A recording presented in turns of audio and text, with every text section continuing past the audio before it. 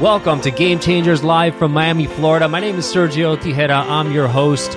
And each and every week, we bring you someone who has been a game changer in their field and who's touched the lives of thousands to get their perspective on their journey, their mindset, their struggles and successes so that we can inspire you on your journey. So let's get started right now.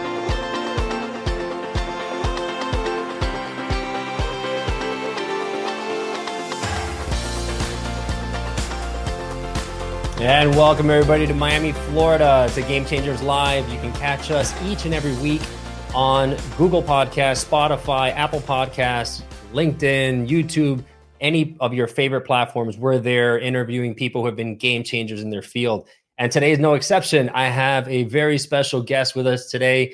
It's Yaniv Sarig. He is the co-founder and CEO of the Mohawk Group based out of New York. Prior to co-founding Mohawk, Yaniv led the financial services engineering department at Coverity, a leading software company providing code quality and security solutions for top financial institutions and hedge funds in New York, including the NYSE, the NASDAQ, JPMC, and Barclays from April 12 to 14.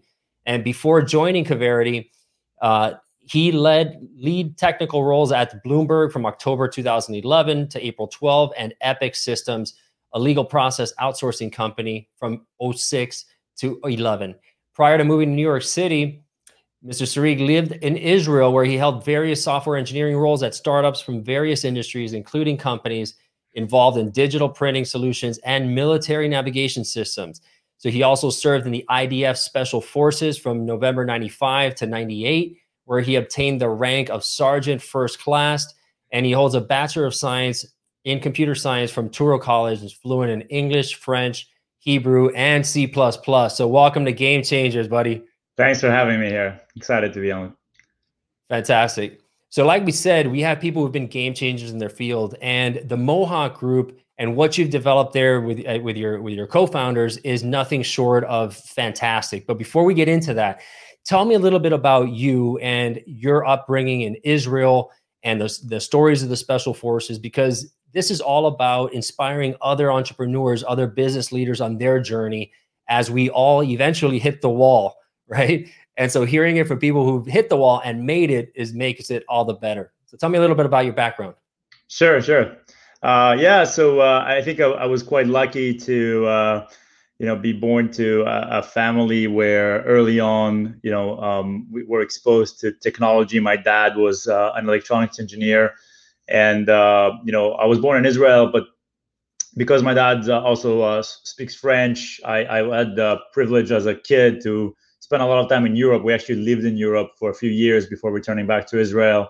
My dad was again, pursuing a career as an electronics engineer at an Israeli startup that was growing in Europe, and allowed me to kind of get a perspective of the world. Living in different cultures, in my opinion, is one of the best gifts you can give your kids, and has definitely helped me a lot, I believe, in my life. Although as a kid, it creates a lot of challenges as well.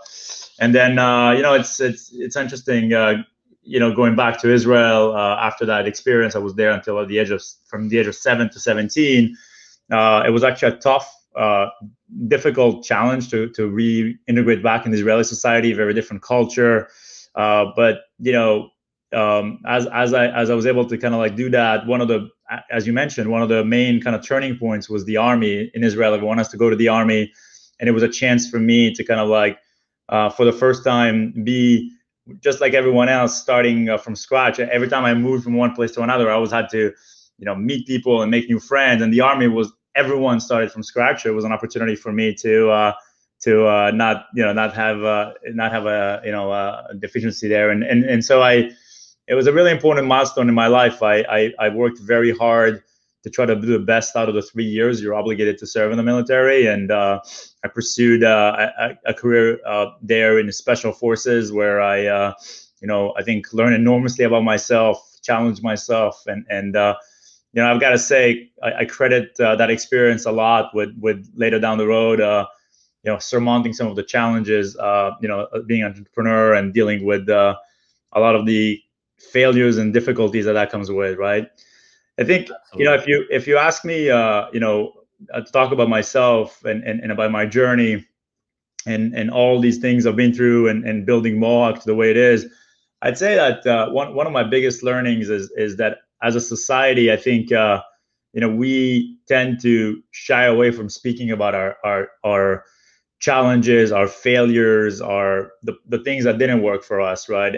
And as I think about that, and as I think about what the challenges that I've got in my life, I believe that the best ROI I've ever had in anything I've ever done was when I failed and when I was able to fight through that failure and recover from it. And it's, as a CEO, maybe the most important thing for me in terms of the culture of the company is to cultivate a culture where failure is not only acceptable but actually something that we we almost cherish as an opportunity to get better, right? And I'd say that if I had to summarize it all in one word, is I think that in one sentence is I think like learning from your failures and accepting them and fighting through them and not giving up is probably one of the key essential things that any entrepreneur should embrace in a way, right?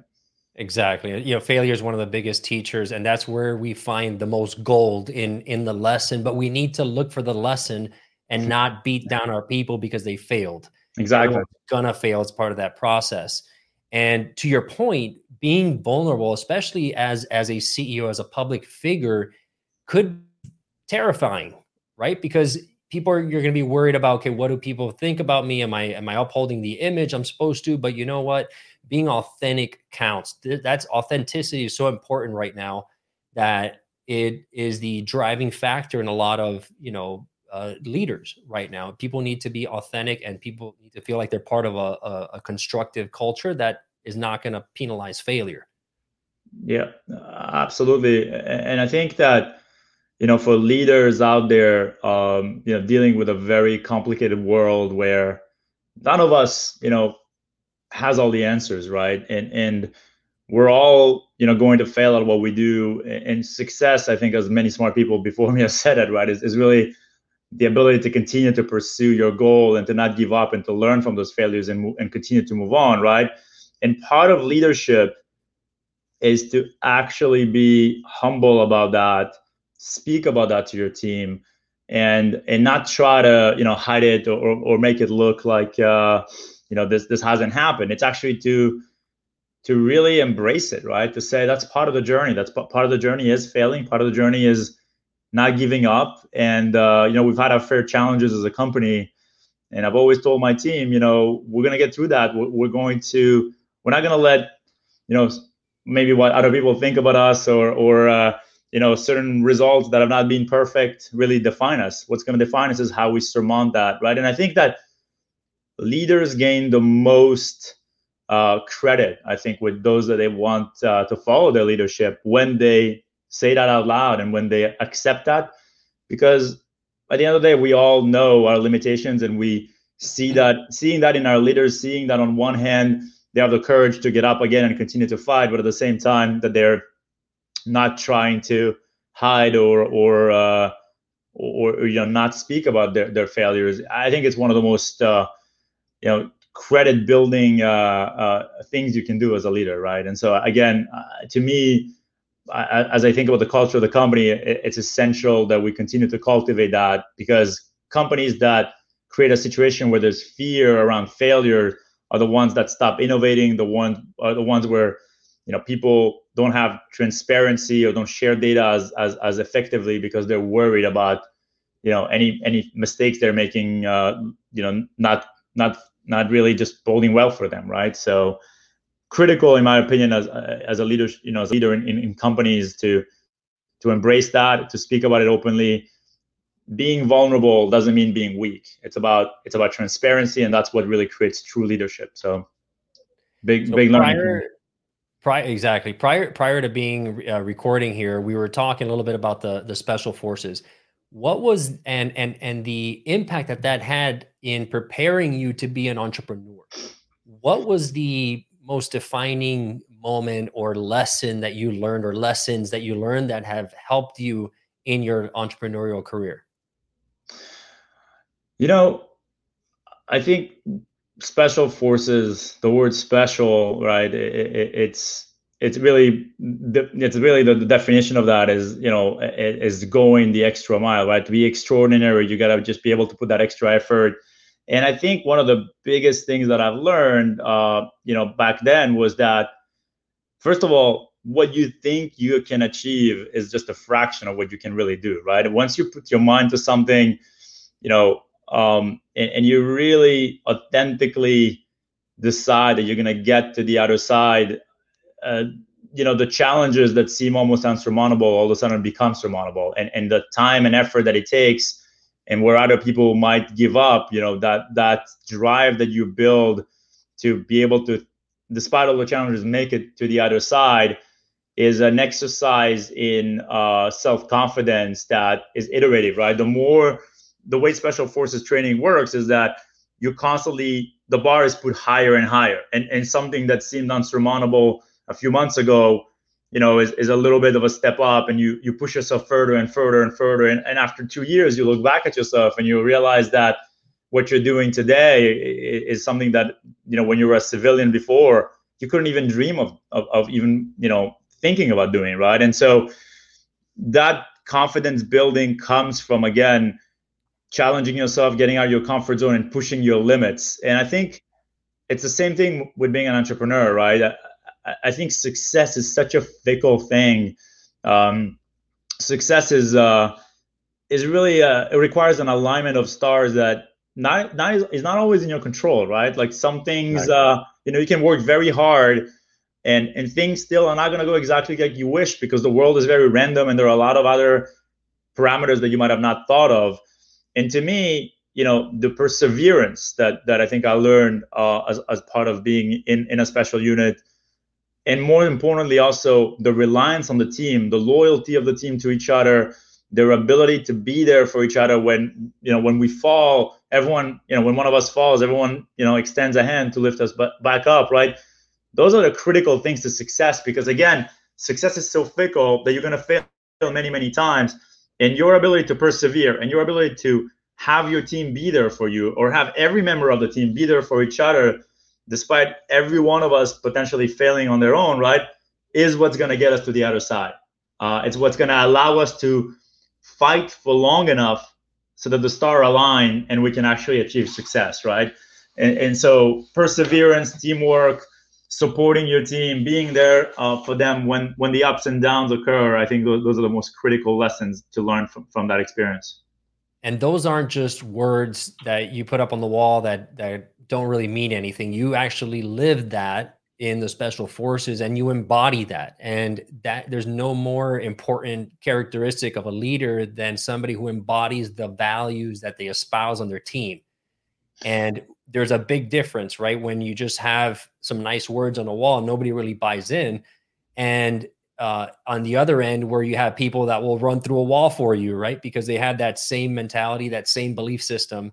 And I think that's what distinguishes excellent companies and excellent management versus others that are perhaps don't have that culture of teamwork and perseverance and investing in them and knowing that you believe in your people as a leader. That means a lot to them in terms of their motivation every day. Absolutely. And I think as a company, we've definitely been battle tested. Look, I mean, again, going back to what I said before, speaking about our mistakes, we've made a lot of mistakes along the way.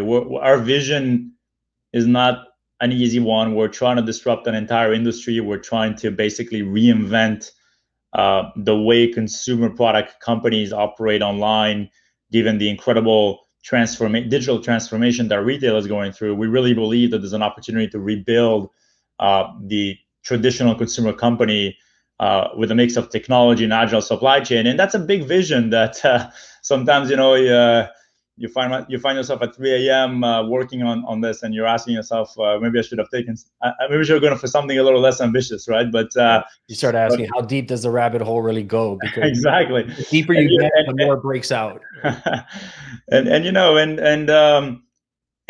it's a vision that has a lot of moving parts: technological, logistical, operational, financial, and as an entrepreneur was a big dream. Nothing really prepares you for all these challenges. Nothing prepares you for the mistakes you're going to make. And again, what you do when those mistakes happen, really, to me, is what success is all about, right?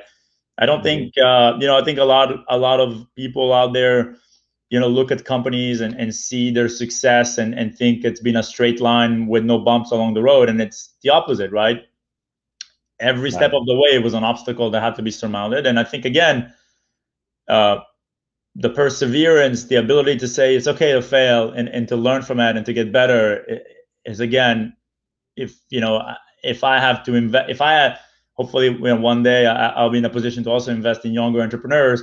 The number one thing I would look for is that perseverance, that ability to really, get back on the horse when things go wrong, because that will happen to the smartest of entrepreneurs, and it's going to define their success above everything else. And Mohawk Group is trailblazing in an area, in a space that hasn't really been developed to the extent that you guys are developing it. Tell me and tell the listeners a bit more about the platforms you have and the services and the integration of all these components that keep you up at night as a seller, and how important that is to companies that are running your platform. Yeah, absolutely.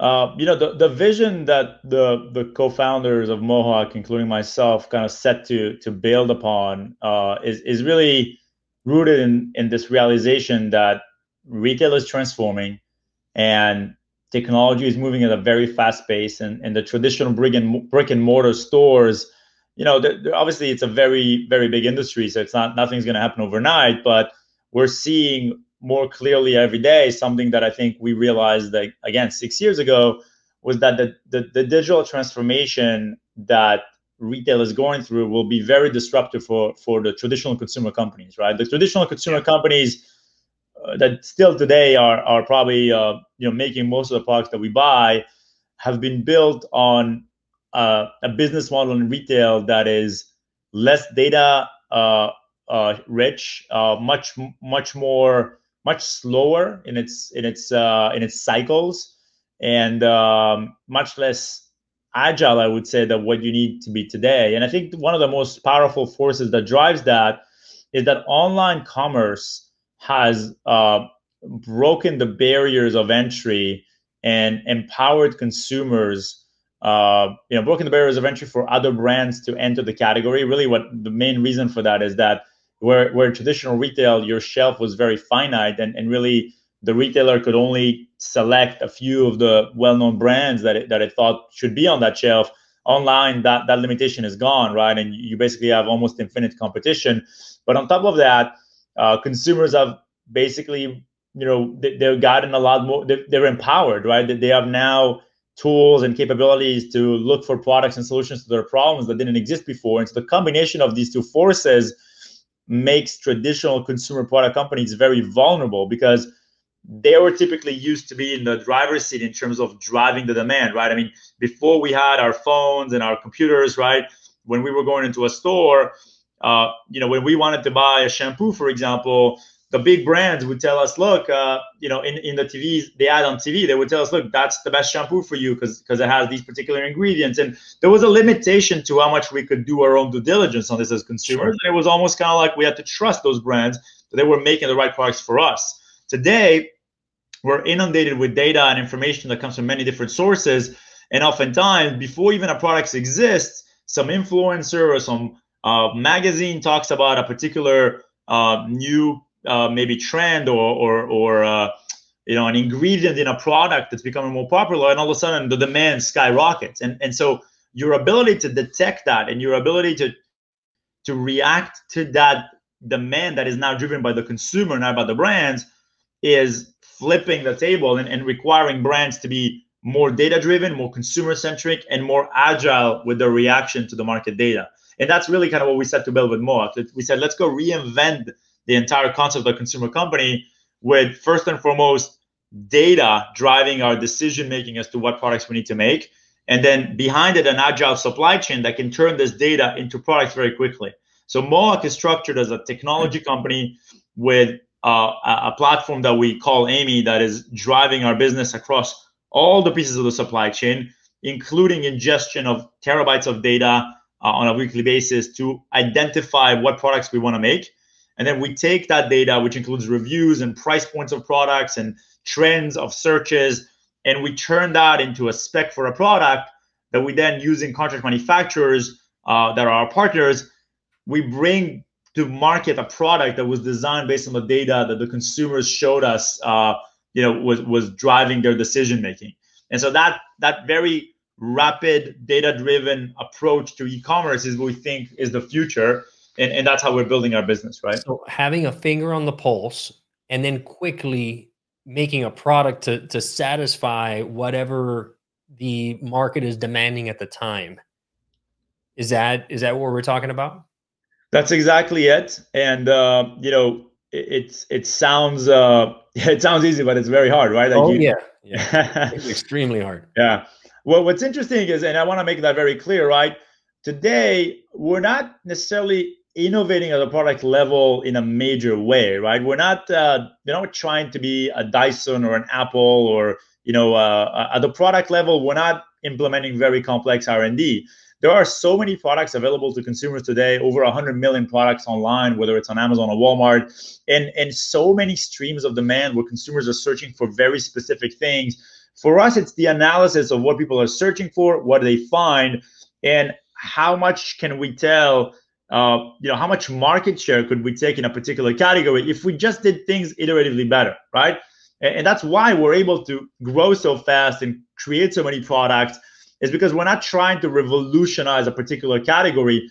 We're just reading at a massive scale the demand and the supply patterns, and really what the consumers tell us in reviews about the existing products. And we find combination of features or improvement of certain problems that certain products have. And just by doing that iterative improvements to the product, and then laser focusing our marketing on where we saw the problem, we're able to very quickly make products really relevant to the consumers that we're looking for them, and take significant market share, one product at a time, where the data shows us that we need to do that, right? And so that's the model, right? It's, again, as a very consumer-centric model. We start with a consumer, we figure out what is it that they're searching for, what can we learn about the incumbent products that are in the market today, what can we do to improve on the challenges the consumers have with those products, and then as quickly as possible, bring our own offering under our own portfolio of brands, and again, laser focus on the demand of the customer. On a very basic level, for all the entrepreneurs out there who struggle in simply finding out who their customer is and defining that, you guys are taking this to an ultra competitive, ultra high level. You're performing surgery out there in lightning speed. Are you also providing this platform to entrepreneurs to use that to help better their business operations? It's a great question. The way we think about our business is we want to build the consumer platform of the future. And right now, our revenue, first and foremost, is driven by our own brands operating on top of our platform. And so we think of our business as having kind of like basically three legs in a way, right? The biggest one is, we build our own products, right? We use the data to make our own brands and products based on what the data tells us.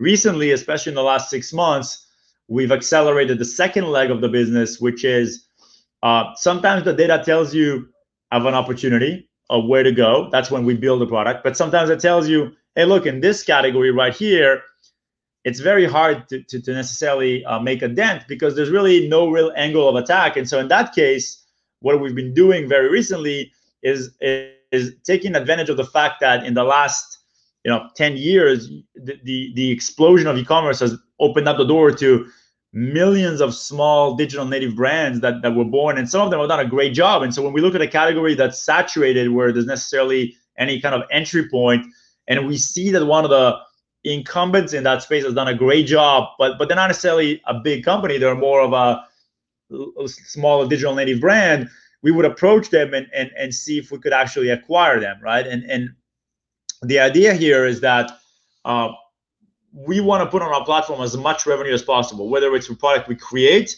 or whether it's to acquiring very accretive brands that have done a great job in a particular category, we think that the data is showing that they are going to be consistently generating positive cash flows from the product that generated for many years. They can't scale anymore because they're a small operation, and there's millions of those. Just on Amazon, there's between 2 to 3 million sellers that are active at any point in time. And so for us, there's the ability to go out there and acquire them, and they take the assets of that business. We don't necessarily need the people or any IP, right? We're just buying the assets, the products that are already mature, and putting them on our platform, right? So the acquisition, the M&A model is the second leg. So there's either build or acquire, right? M&A. And the third one, which is very nascent, we just started doing that recently. With COVID, we had a little bit of a slowdown there because obviously everyone was kind of getting their bearings. But the third one is where we use our platform as a service, meaning if we can't build a product in this category and we can't acquire the brands that own that category, then perhaps we can help them, right? And so by doing that, we're slicing the entire consumer, product segment, and basically any product can fall into one of those three buckets. The service component is still very nascent. We're going to continue to invest in it, and we've always built our software in a way where we want to leave the door open as we scale to take the technology and build a larger SaaS business with it, right? But it's still nascent, and we're very picky in terms of choosing partners that we think have the ability to scale very quickly. But obviously, we're always open to speak to anyone, and if anyone listening to this has an interest in talking to us, we'll always entertain the conversation. So we're speaking with Yaniv Sarig, CEO of the Mohawk Group, based out of New York. Company is listed on the NASDAQ, $500 million market cap. They're trailblazing in that space. Really exciting stuff going on, and tremendous leadership lessons from his entire life growing up in Israel and then through college and all the entrepreneurial adventures he's been on. As we wrap this up, I always ask my guests, was there a time in your life or a moment or something that somebody told you where it was the game changer for you? Something that really kind of lit your fire or kind of, catapulted your career. What was that for you? That's a great question. That's a really good question. I think that I think I lost someone very close, a long time ago, but something changed in my mind that day. Or not exactly the day. It took me a long time to realize it, but it's a realization that we all have a finite time, in this life, and that it's really our duty almost to the people we lose and that we love to really make the most out of it, and to not be afraid to take risks, to go out there and give it all you got, and and smile along the way, right? Realize that the journey, as much as it's difficult and has its ups and downs and challenges, that's the best part about it. It's that journey, because at the end we all end up in the same place. So having fun, not letting fear stop us from going after our dreams is really, I think, one of the most monumental things you can understand. And unfortunately, for me, that the big leap was really losing someone close and realizing that. And it was an important lesson. Brother, you are a game changer. You're changing the game in the industry for sure, man. You're impacting lives and you're improving people's businesses left and right. So thank you so much for being on, brother. Where can they reach out to you? On Twitter? Oh yeah, definitely on Twitter or LinkedIn. Please feel free to reach out to me. I'd love to speak to anyone going through this journey. And if I can offer any advice or help, I'd always welcome that. So thank you so much.